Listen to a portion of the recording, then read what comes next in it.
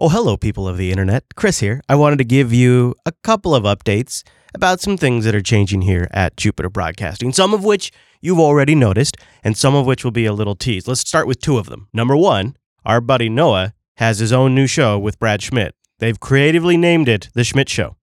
Now, this is their own invention. It's not a Jupiter Broadcasting production, but I wanted you to be aware of it because we have spun down Unfilter, and they are spinning up a politics show. Now, to that end, that's number two. Change number two I wanted to tell you about.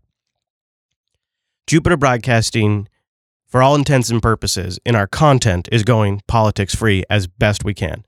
Not to avoid them, but just because it's just not our focus. We're going to focus on other things.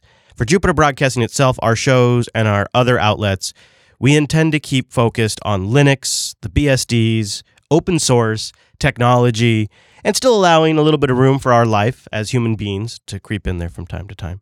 But to that end, in the not so distant future, and this is the tease part, you'll be seeing a new show from us that better aligns with that renewed focus. So there is some new content on the horizon. We're already working on it, and it will not be a politics show. Sorry to upset some of those of you who are politics diehards, but the news just came in. You can tell because I've got this crackling paper right here, and I'm talking like this. And it says here, there's a new show in the works.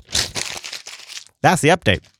Thanks for tuning in, and I hope you enjoy the new show. And for all of you who listen to Unfilter over the years, thank you so much. I hope this new focus and this new renewed energy on Linux and technology and the BSDs and open source and free software results in better content than we've ever made for our core audience.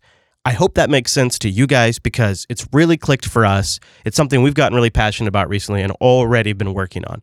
So we'll see you soon.